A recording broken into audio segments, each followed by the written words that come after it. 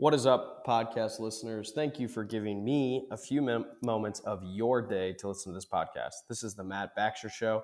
I'm your host, Matt Baxter, and this podcast is about purpose, passion, and calling. Super stoked to have you as a listener because we're going to dive into some awesome, intense stories about people who are going through this journey of this thing called life, and we're all just figuring this out together. But seriously, you're giving me a little bit of your time, and I want to make sure it's valuable and worthwhile. So, have you ever thought about starting your own podcast? When I was getting this podcast off the ground, we first started as the Wedgecast, evolved into the Matt Baxter Show. There was a lot of questions that we had, like, how do I record an episode? How do I get my show into all the different places like Spotify, Apple Music, Anchor, Zencaster, all these different places? And yet it just seemed very, very complicated. But the simple thing for us as we began to navigate the waters is the answer to every single one of these questions, was really simple. It's Anchor. Anchor is a one-stop shop for recording, hosting, distributing your podcast. Best of all, it's 100% free. Yeah, free. And it's ridiculously easy to use. And now Anchor can match you with great sponsors who want to advertise on your podcast. That means you can get paid at podcast right away. In fact, that's what I'm doing right now. Yeah, making money. Okay, it's sweet. It's easy. It's not a big cheap plug on an ad, but it's just simple and easy to use. So for us, it's one of the best parts about it is we can do it entirely remote or in studio. So you can record. You've got that really, really high, high in the sky person that you're going to have as a guest on your podcast. You got to do it remote. Anchor is easy to use. You got people who are willing to come to your studio, your house, your office, wherever you're recording it. Boom, Anchor. Love it. Simple and easy to use. So if you ever want to start a podcast, make money doing it, go to anchor.fm/start. Join me in the diverse community of podcasters already using Anchor. That's anchor.fm/start. Can't wait to hear your podcast.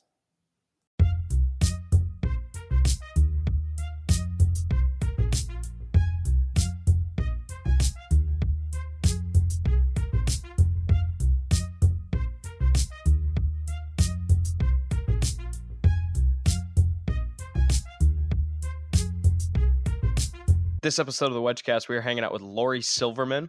She is, I think, the only person I know who actually lives in Las Vegas. Like, literally, she lives right downtown on the Vegas Strip, which is just fascinating. I bet you some of the things that she's seen through the years is just hilarious. But Lori is a speaker. She's an author. She's a CEO. She's a strategist expert. And she's just a genuinely amazing human being. So I'm excited to present to you this episode of the Wedgecast. It was a lot of fun with an even better person. Thanks, Lori. Well, Lori, thank you for being a guest on the Wedgecast. Hey, thanks for inviting me, Matt. So, okay, if you're comfortable sharing this, the couple times back and forth we've communicated, we've talked, we've gone back and forth. You've always requested to talk over some form of Wi-Fi rather than cell service because of this unique building you live in the Strip of Las Vegas. Can you share a little bit about that?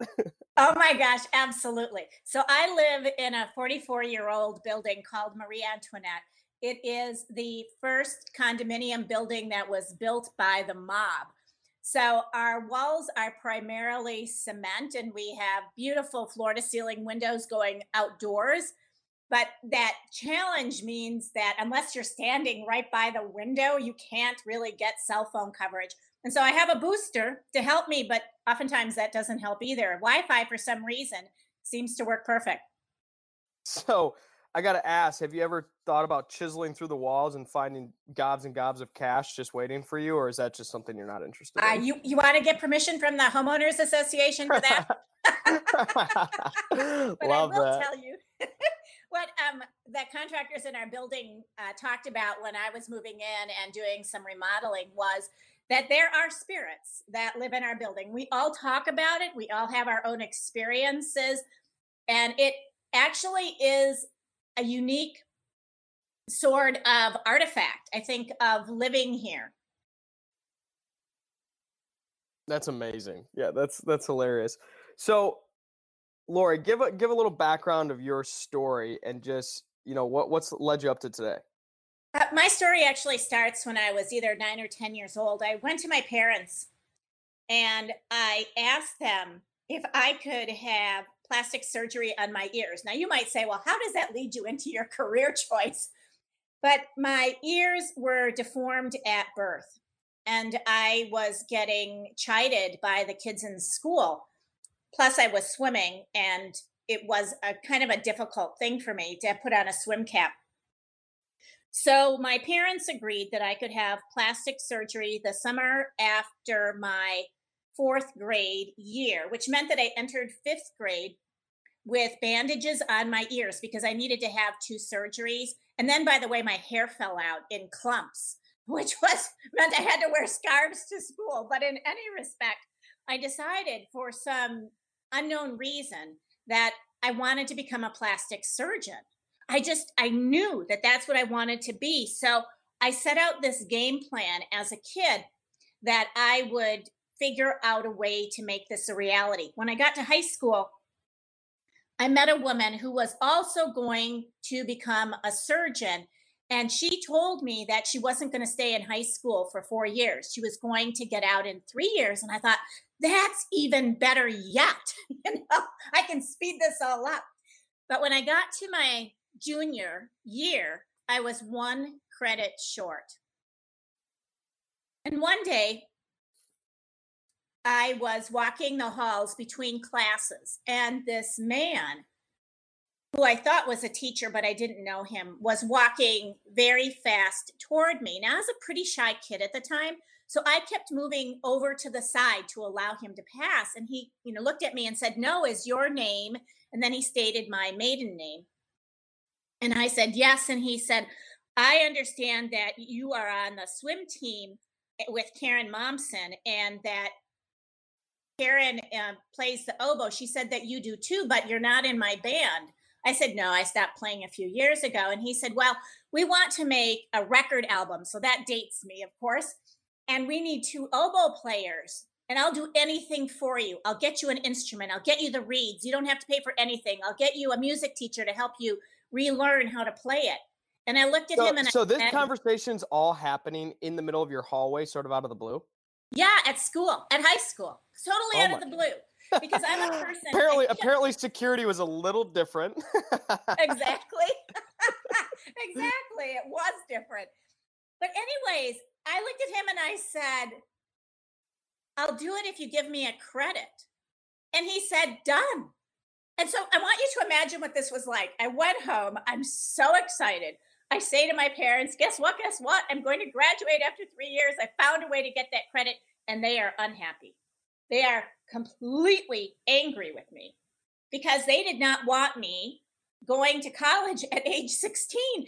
My father hadn't ever been to college. My mother had gone for a year or two to be a teacher, but they didn't know. I mean, what was they going to do with their daughter? Where was she going to be? And this was the springtime, and I was going to enter college like a few months later.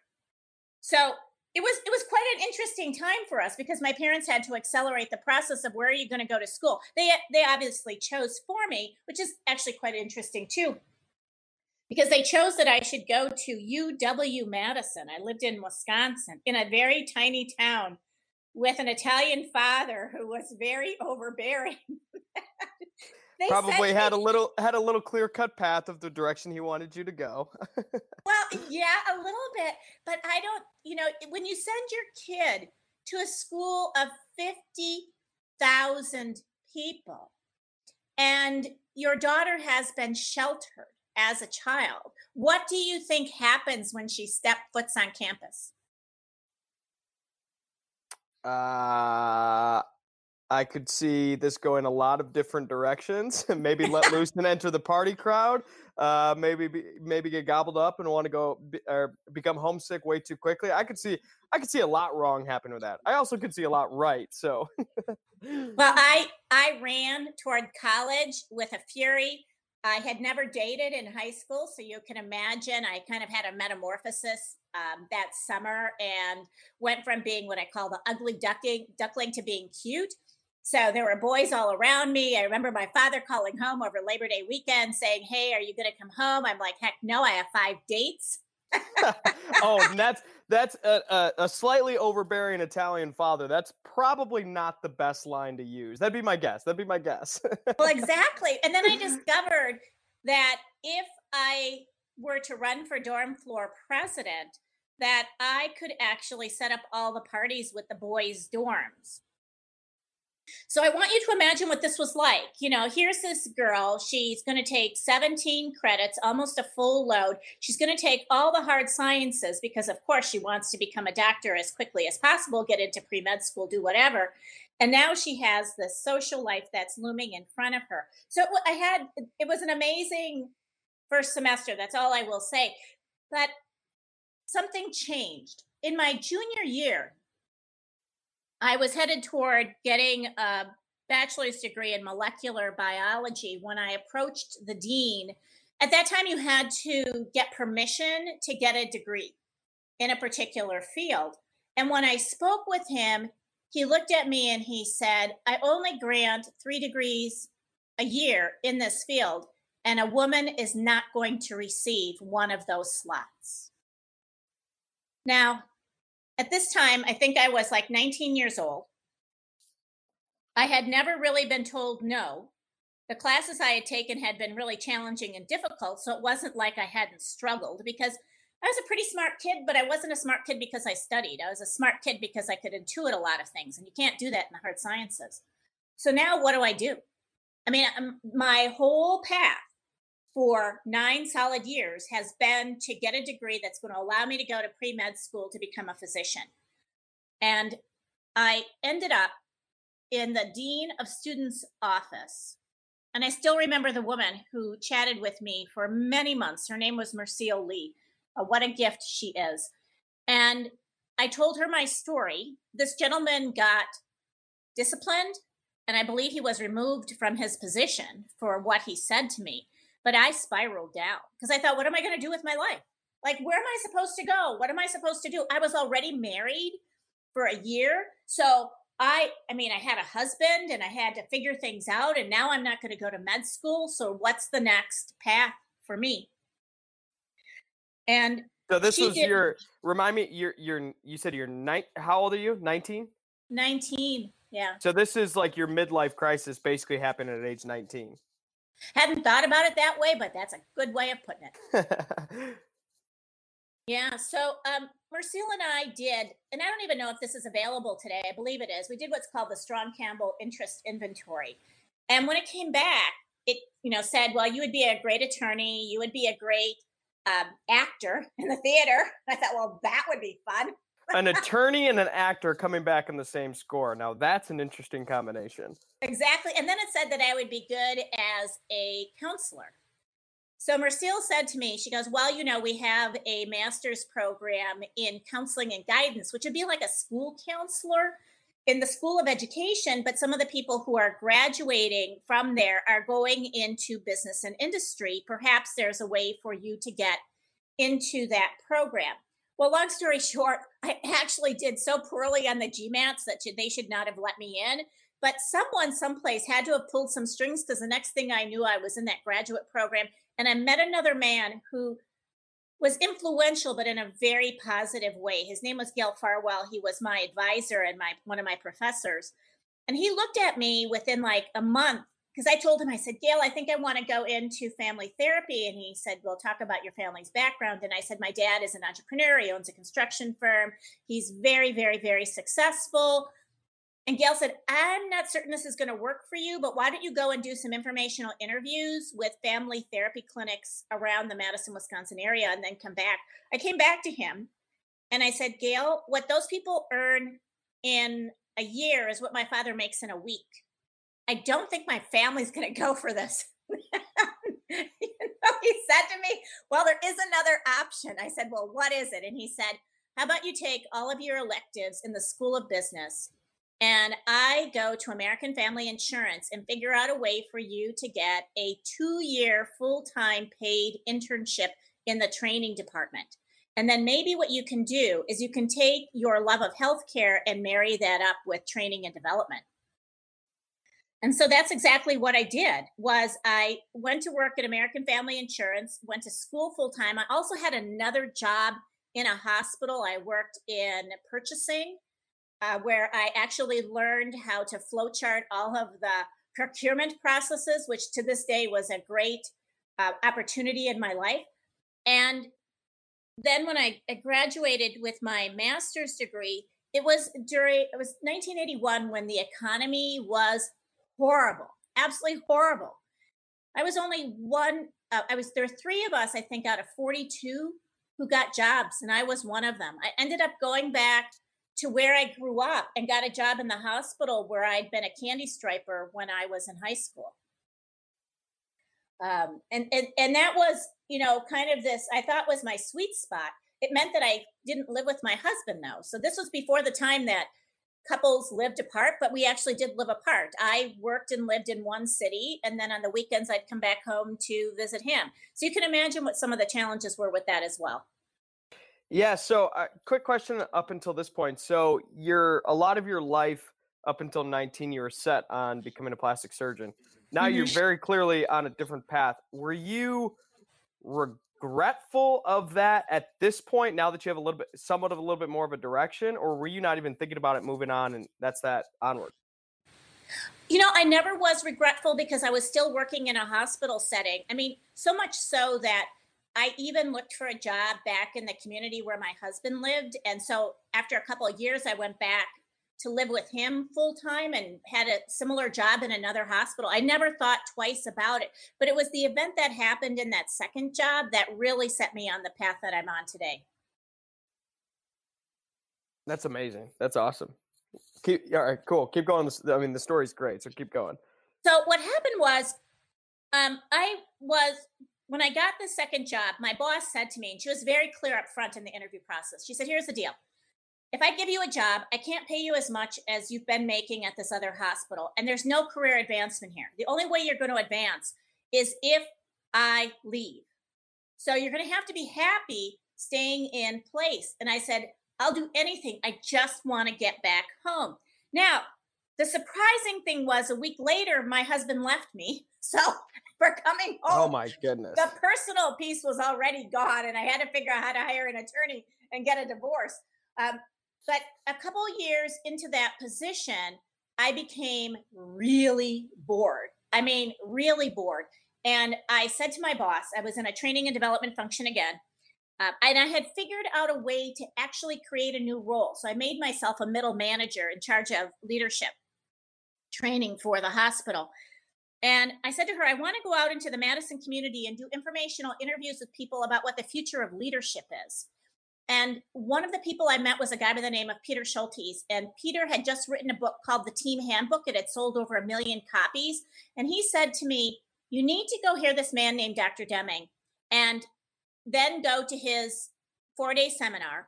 Plus, you need to join the American Society for Quality. Now, I didn't understand anything that this man was saying to me, but I trusted him. Of course, it's just one of those, like, you're probably totally in awe by who this guy is, obviously influential, and it's like, yep, I'm just going to trust you. What do I got to do? What do I got to do? What do I got to do? And then go do it. Absolutely. But my hospital wouldn't pay. So I ended up taking out, I want you to imagine this, made $18,000 a year. I went across the hallway to the credit union that was in our building, took out a $2,000 loan, signed myself up for a seminar with Dr. Deming in a city I'd never been to, Coronado, California, at the Hotel de Coronado, which I couldn't afford to be at. I stayed at the hotel across the street that taped the key to the door because I was late flying in.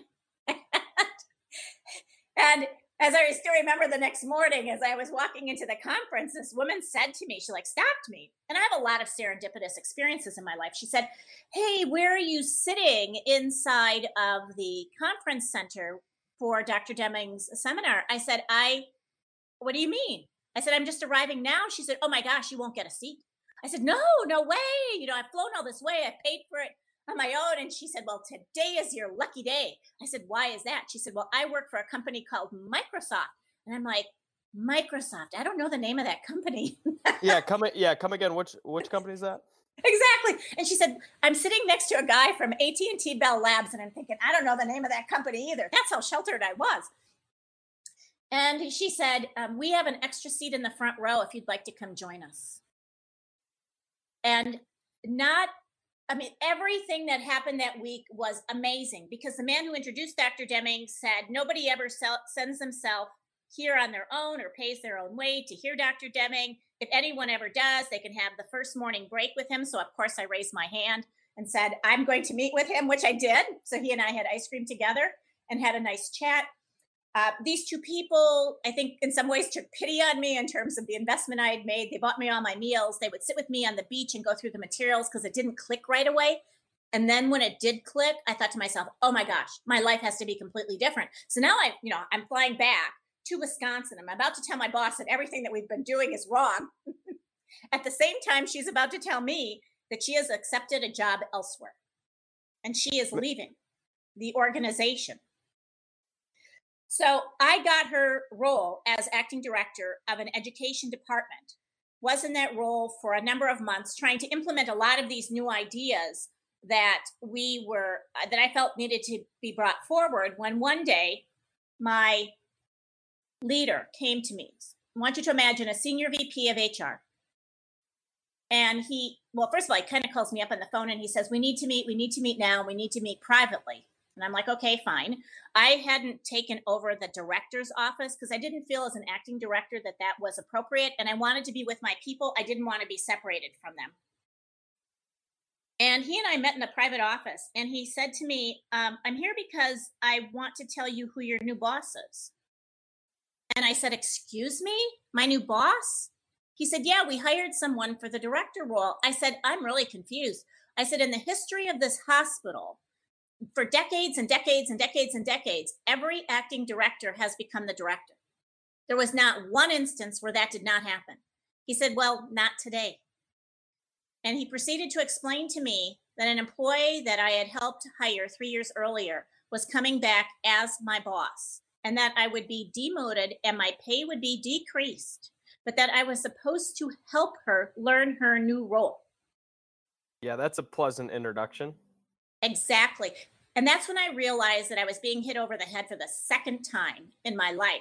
So I did what anyone would do. I called a parent. I called my dad. I'm sobbing into the phone. I say, what do I do? Help me out here. He says, who do you know? I say, I know no one. Absolutely no one. He said, no, you got to know somebody who can give you a job. I'm like, no, I don't know anybody. He said, I'm serious. There's got to be one person. And I said to him, when I registered to see Dr. Deming and my hospital wouldn't pay for it, I ended up calling back the company that registered me to change the name that was on my name badge because I took my hospital name off of it. And that man said to me, if you ever need anything, give me a call. My dad said, call him, tell him you need a job. Don't tell him what happened and tell him you need a job fast. And it just so happened that man worked for one of 5 companies that Dr. Deming was affiliated with. They were one of the fastest growing startups in the total quality arena. And I was hired and on site as a new consultant 3 months later, and I doubled my salary. That's amazing. That's amazing. Yeah. Yeah. So what I tell people is, I know that we talk a lot about free will, but what those sets of events started to teach me, and it didn't teach me this for many years, I wasn't that smart to pick it up at that time, is that there is such a thing called free will, but there's such a thing called destiny. And you are placed on this earth for a reason. Only we don't spend a lot of time trying to figure out what that reason is. And we each should be trying to figure that out because that's part of our own growth and development. And I know this is going to sound a little bit like woo-woo spiritual sort of thing, but I'll say it anyways. Your soul has a reason for being here in this lifetime, and you need to figure out what that is. And that is your destiny. And around that, you have a lot of free will choices, but you have to figure out what that was. And for me, it was not to become a doctor. Now, all the things that came out in that inventory, be a theater person. I'm a professional speaker today. I'm a keynote speaker. I speak in front of, more than 1,000 people. Be an attorney. I have to be concerned about all of the legal issues surrounding the intellectual property that I create because I do a lot of innovations and I work on the bleeding edge of a lot of subjects. So I'm bringing forward new ideas. The counseling piece of it, oh my gosh, I can't tell you how many times across the companies I've worked in 25 industries where my role has been primarily to coach executives, C-suite leaders. And all of those skill sets have been critical. But even then, with that move into that organization, little did I know that was still not my destiny. It put me on the path to my destiny, but it wasn't ultimately what I believe now today, 30 years later, that I'm actually meant to do. So can I ask the question that I typically end with, but I feel like now is a great time to ask it? Sure. So rather than asking the question, what is it that gets you out of bed in the morning? I'd rather ask the question framed up in the context of what you just led up with. What do you feel like you figured out your destiny to be? Um, I think that my destiny is to open doors to new possibilities, to open doors to new areas, arenas, topics for organizations to embrace in order to become smarter, more intelligent organizations, not only for their consumers, but also for their employees. And also on a very personal level, to help people individually see the possibilities of what can be and to connect them to the people who can help them reach those goals. Now, obviously, that's not something you can put on a website, right? Or something you can put on a business card. So I've had to figure out, like, how does that translate into what I do? But I know that my work today is to always be at the bleeding edge to say what's coming. The way that I put it yesterday into a video that I created is, how do I take subjects that Google Trends doesn't even recognize yet and put them on the map? That's the easiest way for me to think about it. Now, that requires a tremendous set of skills that I still today am learning, because everyone in the field of consulting and everybody in the field of speaking, or people who write books, and I work in all three of those industries, would tell you that that's not where you make money. Everybody would tell you that you make money on the tried and true, that you have to put your energies into what companies and people are asking for this very moment. And my comment always is yes, and who's supposed to Yeah. be the pioneer? Yeah. You What know? about what's next? Yeah, what's next? Who's supposed to be the pioneer?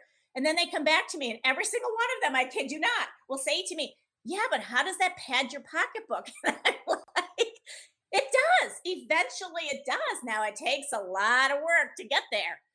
But Well, for it's funny. It's me, funny how you talk about that, because Michael Leckey, actually, in the podcast I did with him, and what I've heard him say multiple occasions, is what we're learning today. The speed at which information is moving. What we're learning today actually might not be true tomorrow, and that doesn't make it any less true today. But when you think about in the consulting context, and you think about the information that people need to know today, well, they also need to be thinking about what that could mean for tomorrow too. yes, except that they don't do that.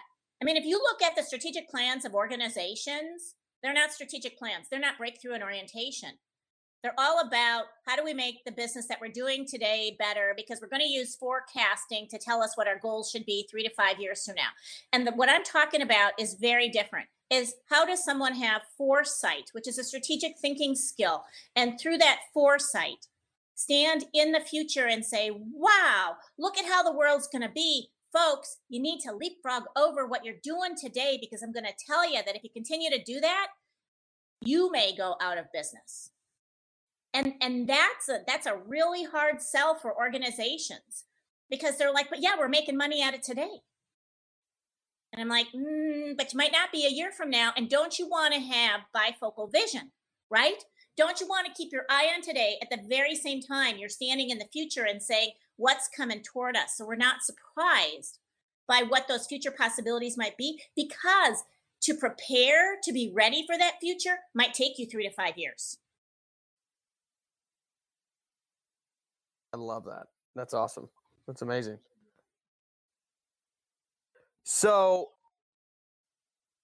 as I've been thinking through and as I've been listening to your story, one of the things that I have heard and seen, and it's actually been really interesting.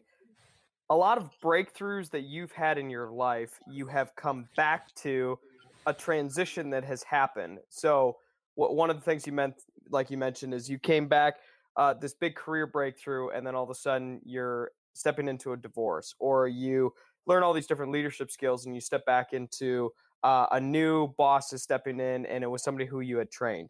And so you've had these, I think you said it was slap over the head sort of moments. And so, what about the season in life that, like, you didn't want to get out of bed, or the really tough moments? Like, what was that like for you? And ultimately, what did you like? How did you have hope in that? That's a really interesting question. I don't know if there's ever been a day I didn't want to get out of bed. That's a really interesting question. I mean, for me, because I just have so much energy. Even when I think about like the work that I'm doing now, which is in the field of data literacy and helping people to understand how to embed data into decision making and how to do that in collaborative ways, and why it is that the focus solely on data analytics isn't the right focus, that we need to be focusing more on how do we make better, smarter decisions. And that's really hard work to figure out how all the pieces come together. I still want to get out of bed every single day. I can't tell you how or why that feeling of being compelled comes from, but I think that when your destiny presents itself, and for me that topic is like one of three that's really huge today, there's something in your underbelly that just pushes you forward. I mean, even on days like I was in Park City last week on, I call one of my supposed vacations. All it means is I take my work with me to another city and I get to spend some time in a cooler climate versus, what's going on here in Las Vegas. I still, on those days when I say, oh, I'm going to sleep in till 8 o'clock, I'm still up at 6 or earlier. I can relate. I can relate to that. Yep. I totally get that. Yeah. And even for me, I don't want to go to bed. That's been my biggest aha living here in Las Vegas. I want to stay up working all hours of the night. And I have never, ever been that way. I've always been a person who's been an early morning person. I'll get up at 4 o'clock in the morning. That's my best time to write. But here, nope. I might get up a few hours later, like I said, 6 a.m., but I don't want to go to sleep until 2 a.m. and I'm still doing work. I might be working on grading papers for my graduate students because I teach a couple classes online and strategic thinking at the master's level and organization development and conflict. Or that might be my time that I'm putting together the pieces for an article. Or a couple nights ago, I was outlining some of the new content for a website because I'm talking to a web designer this afternoon. But I don't want to go to sleep. So for me, I think it's a different issue because there's the other half of it is you need sleep to be rejuvenated, and you need sleep for your body to heal, and you need sleep for your mind to be at its sharpest. So I kind of have the opposite thing going on right now. I don't know if that's true for you either.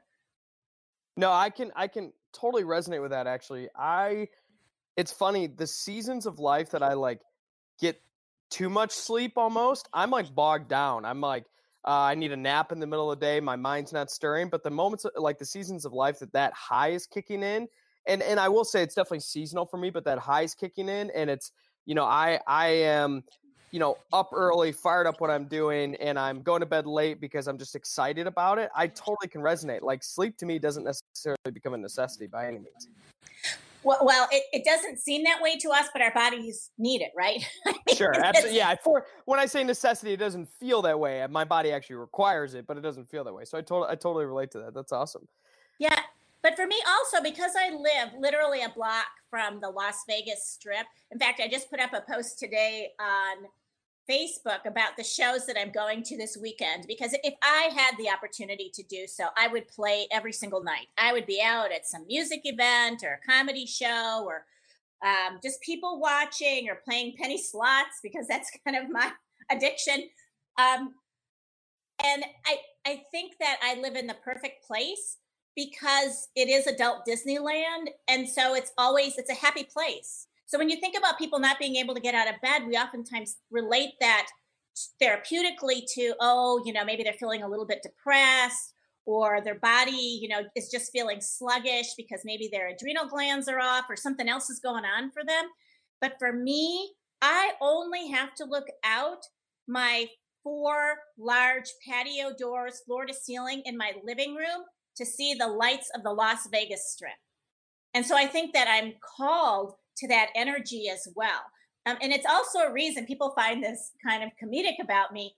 But about 5 years ago, I started going to Coachella Music Festival. Now, I did not choose to go alone the first time. I actually was living with a boyfriend and had bought tickets for us to go, and our relationship ended, and he said he didn't want to attend with me, and I was furious. I'm like, I am not going by myself. I've never been to a music festival with 100,000 people for 3 days. How dare you do this to me? And he said, no, I think this would be the best thing for you. That year when I went, I said to a gentleman who was putting a bear bracelet on my wrist so I could walk easily through the venue, I said, am I the oldest person here? Because I was 56 years old at the time. And he said, nope, you're the fifth oldest. and, and now I'm like, woohoo, I got my ticket in June, before the rest of the masses, because I'm on the early call list for getting tickets. Because I can't imagine not going to something like that. That is, talk about energy. I mean, it's on steroids. I mean, that's a place where you don't sleep for 3 solid days. And I definitely now do not want one person going with me. I love that. That's amazing. That's Yeah. amazing. So, all right, one closing question that I have for you that I am fascinated by this one that you've kind of touched on, but this relates to the destiny question. So, if somebody interacts with you maybe for half hour long on a podcast, maybe for a 1-minute conversation with you, if you get to choose the impact that you have on them, what would you want that to be? Loving kindness in the moment. Wrap it up, seal it up, and ship it out, because that's amazing. Yeah. May I give you an example of this? Please do. So this is going to sound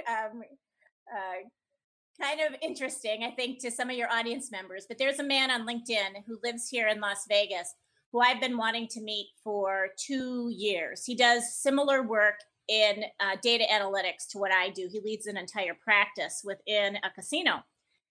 And he has not responded to any of my inquiries, although he has linked to me as a friend. Well, recently I discovered that he and a couple of his colleagues at the senior levels were released from their organization, and that they were putting on a series of career development seminars for free in the Las Vegas community. Now, what people don't know is my 2 graduate degrees, when I had to do my master's theses, whether it be the counseling degree I have or my MBA, I chose both times to do it in career development. So at American Family Insurance, I developed a career development program for the administrative staff. And when I worked at a hospital, I developed a career development program for their nurses. So I contacted one of the 3 people, a woman, and said, this is my background.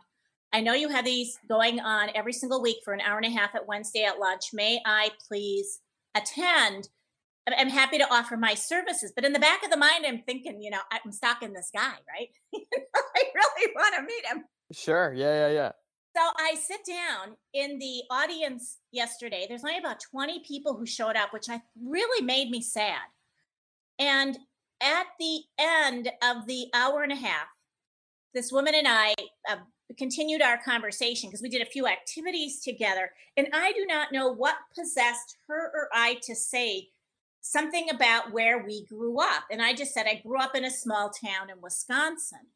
And she said, oh, I grew up in Milwaukee. What town did you grow up in? I said, Menominee Falls. She looked at me and she said, I actually grew up in Menominee Falls too. And I just stared at her. And we went to the exact same high school. There were 2 high schools in town. And we graduated within 3 years of each other. And we likely have many, many, many, many connections. And she is going through the toughest of times. She's been unemployed for 2 years. And my first initial reaction to her, because I knew that she wanted to cry, I mean, it was such a sad moment, to meet someone and then realize that you've got roots, because now you feel like you can be vulnerable in the moment. And I said, we will find a way for this to be okay for you. And as I was saying that, I was going through like 10 things in my mind about what is it that I could do to make life easier for her. How do we treat people with loving kindness? There are people around us every single day who need our help, every single day. And we tune out and we tune off because we don't want to listen. LinkedIn is all about the positives and here's where you're going to be and here's what's going on. And Facebook, even with your closest friends, people only want to hear the positive. Nobody wants to hear the negative. And I'm like, that's not okay. It's not okay. When are we going to choose to be vulnerable? And when are we going to choose to make vulnerability when it's not so good be acceptable? Because if we can't, I can't engage that loving kindness. I mean, not in the way that I'd like to with you. It doesn't mean that in every interaction I can't be that way with someone, but I can't look deep inside myself and say, how can I be generous in a new and different way that would actually be meaningful to you? Does that make any sense? It makes complete sense. And it's funny. So I got asked to, I got asked to give a talk when I was a sophomore at Hope College when I went there. And they said, hey, can you just talk on a topic? And I'm thinking, I've got nothing that I'd be credible to talk about. But the one thing I do, I feel like might be an interesting thing is this whole idea of when you're having a bad day, what is it that you want the most? I mean, it's nothing practical. It's not, if I'm having a bad day, I need more money. I mean, yeah, sure, that could be a byproduct, or I need this, or this. But it's more, at the end of the day, I want somebody to recognize me and feel like, I could talk and they'd be willing to listen to me, whatever that is, or at least just acknowledgement. And what ultimately, what I've realized is that what if we went and we started to be that person for others? So what if we took a step towards like what you were doing with that lady and say, hey, I hear all the different ways that I could help you, but first and foremost, you just sat there and listened and showed that you care. And I think that is one of the most powerful things. If we take that a little bit of empowerment and do that ourselves for other people, that's how we change the world. Well, I agree with you. And the other thing that I'm always moved to do, but today you don't know if you can even do this, is to give people a hug. Because I know that she lives alone. I live alone. There are a tremendous number of people in the world, even who live with other people, who are missing that human contact. And that to me is another element of it. But our society has gotten to the point where that's not okay. And I think that that's tragic because it's just being human, right? It's another way of recognizing you're okay, you're a good person. Yep, I love that. And I think that is an amazing place to wrap this thing up. So, Lori, I want to give you an opportunity. Is there anything else you would like to say or to leave the audience with? Thank you so much for listening today. And I hope that as you go on your own individual journeys, that you're able to see the opportunities that are hidden in some of these challenges that come into your path. Lori, thank you so much for being a guest on the Wedgecast. Thank you, Matt.